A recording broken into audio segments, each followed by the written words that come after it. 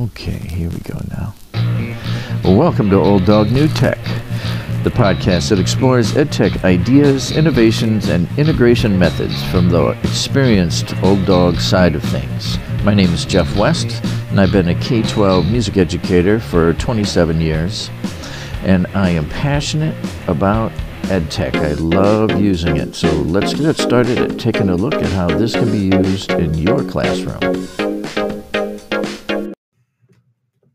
Well, hello again. It's episode 40, a monumental step in the Old Dog New Tech podcast. This is Jeff West. I hope your tech integration and education, if you're a teacher or if you're a student, everything's going great.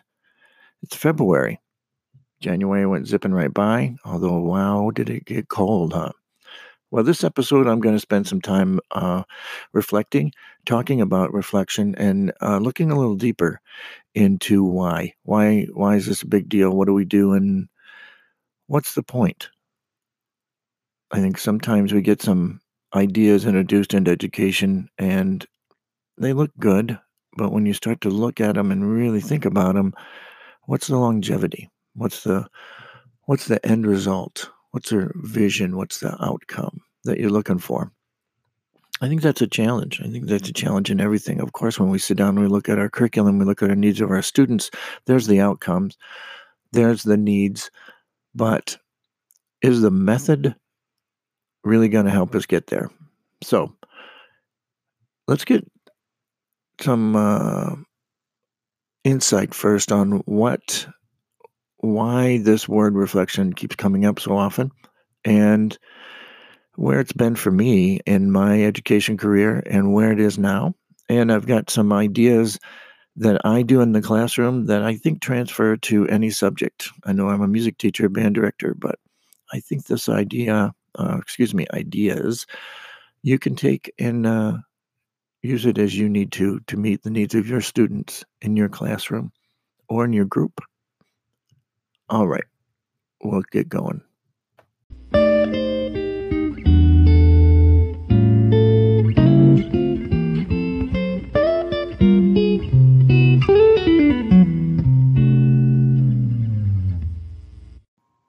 So I started teaching. I started teaching. It's 28 years ago now. But I think I've been teaching for longer than that. Just haven't been certified. I haven't had a job. I was going to college and high school. I always enjoyed teaching. I really enjoy seeing how people learn and pulling folks together so that they learn and they learn from each other and they build that network. It's all a big process to me. That's been something that I have always looked into regardless of the situation I'm in. I'm obviously in music and in rehearsing. That's a big part of rehearsing the band with all the different instruments and people. Or when I directed choirs or helped, facilitate church groups, particularly music, though, modern worship type of things, and or traditional worship, didn't matter. And it always fascinates me how we can bring together a group of people with such diverse backgrounds and achieve a common goal. Now, of course, part of that is that everybody wants to achieve that goal. And they have that vision of what it's going to look like, or in the case of music, sound like. So that's always been something I have really focused on or strived for. It's a challenge, and I enjoy it. And so not only is it a job, but it's also kind of I wouldn't say a hobby, but I would say an outside interest. Fascinating to me. So I enjoy reading about those that have come before me that have been able to put these processes in words. So let's look at one. Particularly, I start out looking today, when I'm talking about reflection, at an article from Georgetown.edu, commons.georgetown. I'll put it in the show notes, about Ignatian pedagogy. And I should make a side note. I'm interested in pedagogy, obviously, with young people, but also andragogy, which is more toward adult learning theory, and as of late, I have really started to draw the parallels between the two, since in high school, you are teaching and using pedagogy early, but you really have to transfer into the andragogical. Is that the right word? Andragogy.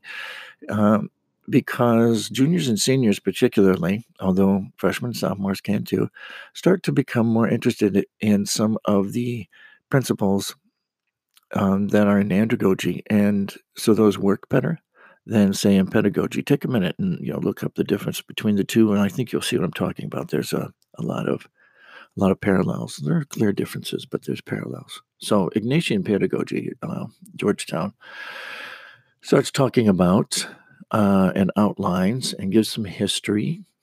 I'll let you read that if you'd like to take a look at that. That's great. But here from the article, it says the process operates through a cycle, which they have a nice image in its simplest form.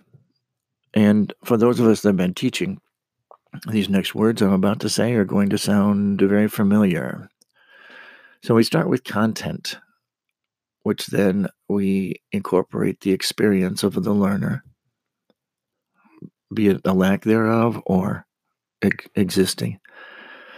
Then between the content and the experience, we reflect on how those work for us or for the goal in mind. Then take it to action to actually start to realize a deeper understanding or demonstrate an understanding of what you're teaching or what you're learning. And let's face it, a lot of teaching now, because of technology, is starting to focus more on the facilitating of the learning and less of the teacher being the central delivering point, more of a facilitator to find the information. And then there's evaluation of how the process went, and then it comes back around to context. So then you build upon that. So there's a circle there, but two of the words, evaluation and reflection,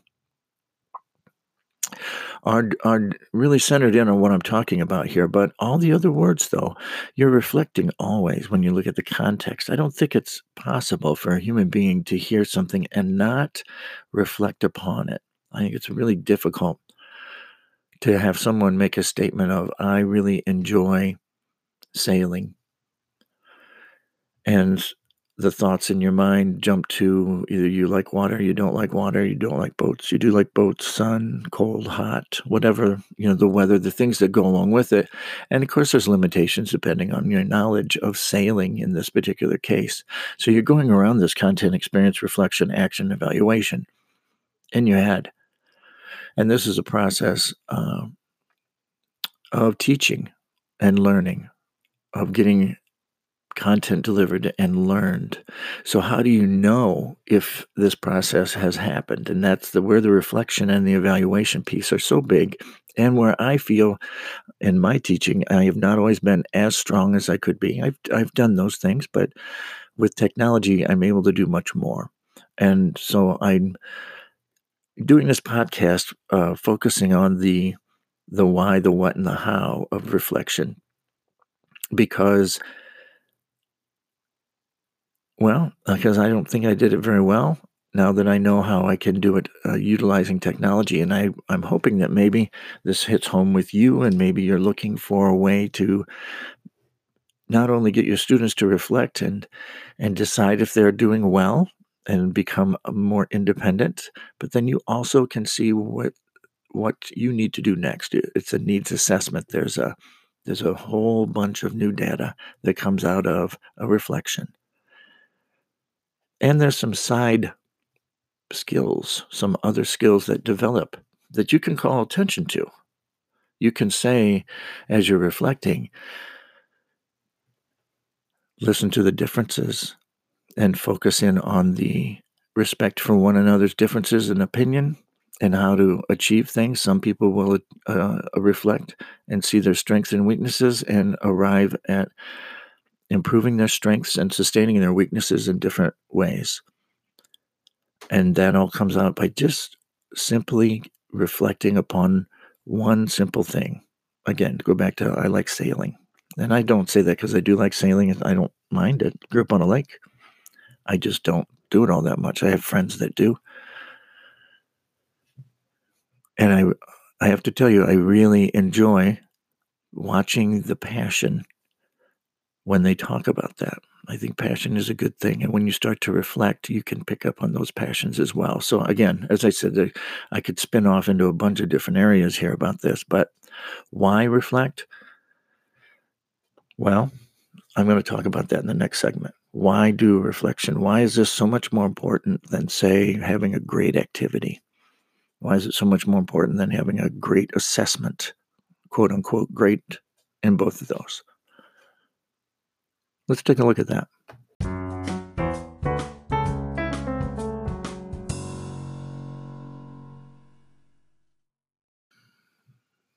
So why do we do reflecting on what it is? I think we can find easier than maybe considering why it's so important. And then I'm going to get to the how. But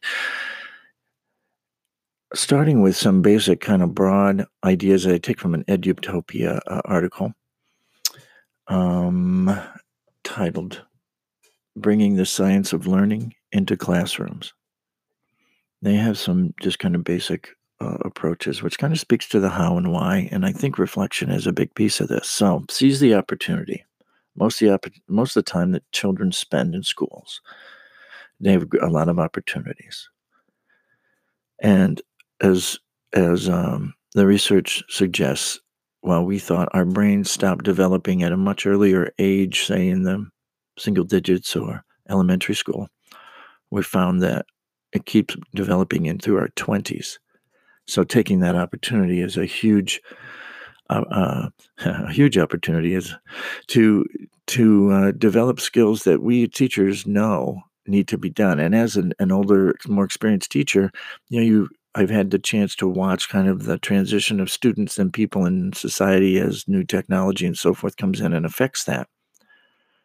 But that statement holds true. It doesn't matter what's happening. Seize the opportunity. Expect another one. Expect variability and embrace it. It's not going to be successful, I think. So what they're saying, we don't mature, the article says, on a precisely calibrated schedule. Students throughout the school age years arrive in classrooms representing a wide spectrum of cognitive, social, and emotional development. Not a big shocker there to most of us that are teaching. But yet, when we get overwhelmed with things like technology or new content or state standards or the standardized tests, I think we forget. I know I have. I know I've seen others forget. And then we review it and we go, yeah, of course you're going to see that. Sometimes we just accept it and then we move on as if it's just something we have to put up with and we can't utilize. And I think that's a mistake. You can utilize it. Integrate practices, number 3. Integrate practices that explicitly address belonging and safety. So I was saying in the previous segment about when you reflect, you get opportunities to address other subjects, develop other skills, whether they're hard or soft skills, whatever label you want to put on them. You have the opportunity to address belonging and safety. When I am saying, okay, here's a recording of what we just played, let's address it, and someone says, well, that person over here is not playing well or not holding up their end of the bargain. And maybe they get angry. Maybe they're insulting. Belonging and safety. Bring them back to the center. Here's our goal. There's a book I read by Dan Pink called When, the Science of Perfect Timing. And he outlined some principles for developing the cohesion or syncing a group of people. And one of them that I say a lot, I think there were 4 or 5, but one that sticks and really I see my students' eyes shift and they get it, is that we feel good when we are doing good. So we do good for the group. It makes us feel good. And also, if we're doing that, then, in the case of my kids in rehearsing, we're playing well. We hear the value, we hear the improvement in our playing. But sometimes those personal bits get into our head of frustration with someone else who maybe just seems to not care as much or not be applying themselves. And so maybe they're forgetting they're more about that they feel good because they're not working as hard, let's say. But it doesn't help the group. So inevitably, it's a short-lived feel good. You might feel good by, having that free time because you're not practicing. But when the group doesn't do well, then that kind of goes out the window for most people. So you always want your groups to do well. And that transfers. I don't care if it's a music group or an English class. How many times did we have classes where we sat there and we knew who the strongest students were and who the weakest students were, and we placed our judgments on them? You reflect back about that. And I think as you do that, the process that you're using and to reflect back and the judgments that you're making, ideas that maybe are coming out, you can transfer that to your classroom. Obviously, you're going to have to make it school appropriate. Obviously, you're going to have to address it so that it meets where your kids are at. But why do we reflect? Because that's what we do. We do that all the time. That's what I've done for 27, 28 years as a teacher, 40 years in education. I count my student years because I was learning, but I was also teaching. I was running groups. I was a leader or a strong follower. And the thing that made these groups, every group I've ever taught or been a part of, strong was the capability of reflection and acting upon that and then reflecting again. That continuous cycle that we just spoke about in the Ignatian pedagogy. Did I say that right? Looking at that cycle, that is where it's at. Not just that one specific cycle, not just itself, but have one. Have a cycle. Have an approach. Is it Addy? What's the approach for your developmental thinking methodology? And in all of the approaches, I don't care what you're looking at, and I know I'm not using the right words there. It's not developmental method, but it's a thought process. It's an idea. It's a group running process cycle. In there's always reflection. So having that strong. So why do it? Because it's going to make your group stronger. And it's going to not just get your goals, but it's going to get the other skills. So you can approach multiple areas. I know we say we can't multitask. That's what I hear. Multitasking is a myth. Which I would kind of agree. I've tried to do 2 or 3 things at once and usually end up only doing one really well. The other 2 I usually have to go back and fix. But when we're teaching, the brain's capable of doing that. It can pick up on things, and we know it does.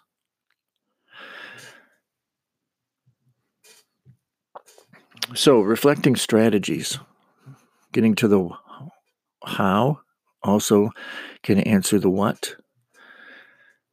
An article in Teach Thought lists pair share, where you have your students together and they share with each other, sentence stem-based responses. I'll talk more about that in a minute. Layered text, tweeting, 3-2-1, exit slips, right around, sketch, podcast, brainstorming, let me get this right, Jigsaw-wing. I have not heard of that one or used it. Prezi, great presentation tool, creating. Vlogging, video blog. A collage of pictures, words, word tree, and journaling.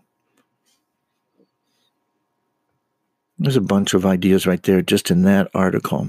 What I like to do is use a Google form, let the kids listen and create and adjudicate what they're doing, and put the data up on the screen. Share it with them somehow so they can see. Are you on the same page? Is it the same or different? And then you can approach your needs, their strengths and weaknesses. What's next? Using a Google form. Some would use a doc. You could totally use a doc and have them put their answers through a Google Doc or just write it down even, and have them share and facilitate a discussion.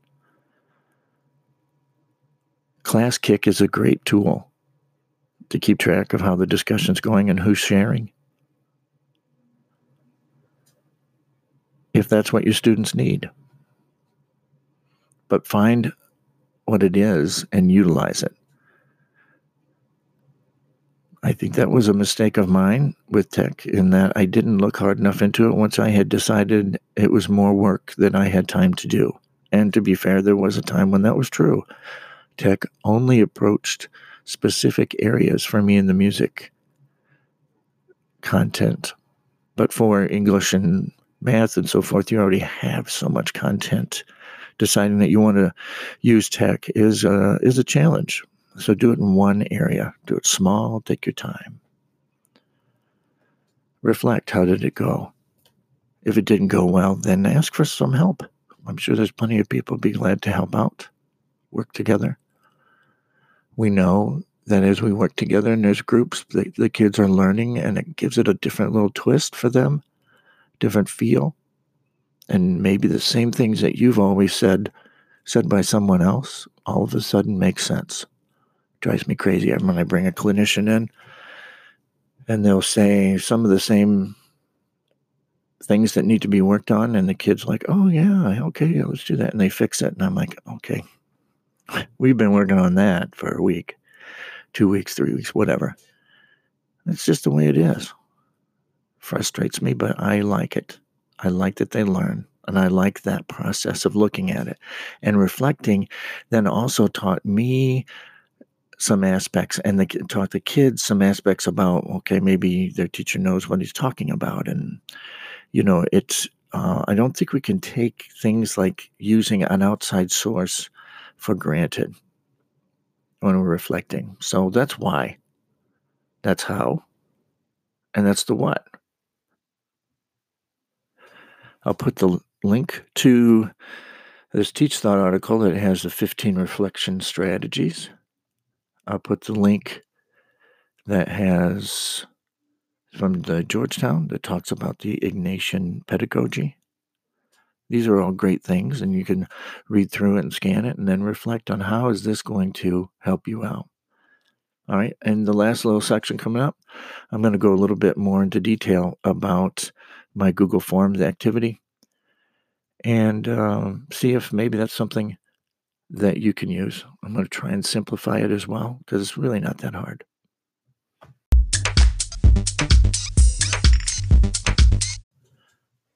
All right, on episode 40, we're talking about why, how, what is reflection in the classroom. Spent a lot of time on this and throughout this podcast, these episodes, which, by the way, I'm on number 40. I think I'm up around 1,500 listens, maybe more like 1,300 listens. So thank you to those of you that are listening. I hope it is beneficial to you. So moving into the how, and actually utilizing tech, and a few more concepts to consider. First, the benefits of reflection, the significance. It allows students to see the importance of their own learning process, the process of recognition. They can identify what they did well. Solutions and strategies. It provides students with the opportunities to come up with solutions and strategies, that problem solving. Motivation. Reflection provides students with motivation to learn. If they come up with it, then they own it. Analysis. The most important benefit of reflection in the classroom is for students to be able to know why they need to learn these concepts, theories, and ideas. This is a little closer with andragogy, that we adults like to have something we can use. We come in motivated because we want to learn. Students are somewhere in a gray area. Sometimes yes, and sometimes no. At least that's my experience. Now, I'm taking all these words from an Edutopia article entitled Scaffolding Student Reflections and Sample Questions. So they suggest finding out things about the student before learning, while learning, and then after learning with any type of surveying tool that you might use. I like Google Forms. I've been using it for a while. I like the way the data comes out, and then I can utilize it later, come back and review it. And they have made some updates to it where you can also take some of the charts then that when you collect your data, and there's a bar graph that you can take and put that in a slide presentation, should that be what you want to do, if you think that would help.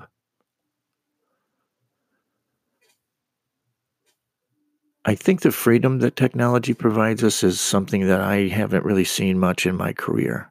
Before 10 years ago, when this really started to develop, you were pretty much stuck with, maybe the word processor. You could type out an outline or a quiz or a test, or you wrote the questions on the board and the kids used their notebook paper and turned it in, and you graded it in written form, and then wrote the grades down in the grade book, and then you wrote those grades down on a grade card.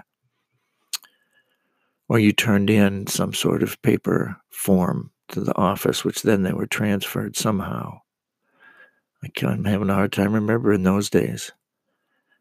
I do remember filling out the cardboard construction paper like grade cards with letter grades, writing it in, typing it in.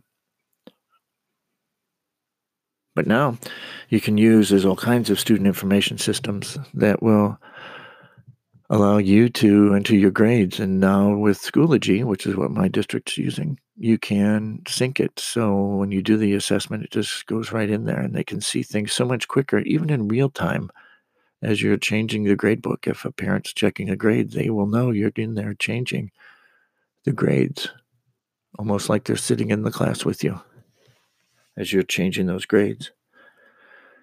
So once you get your kids before, during, and after, then you can involve them in the going forward, which we know helps them learn.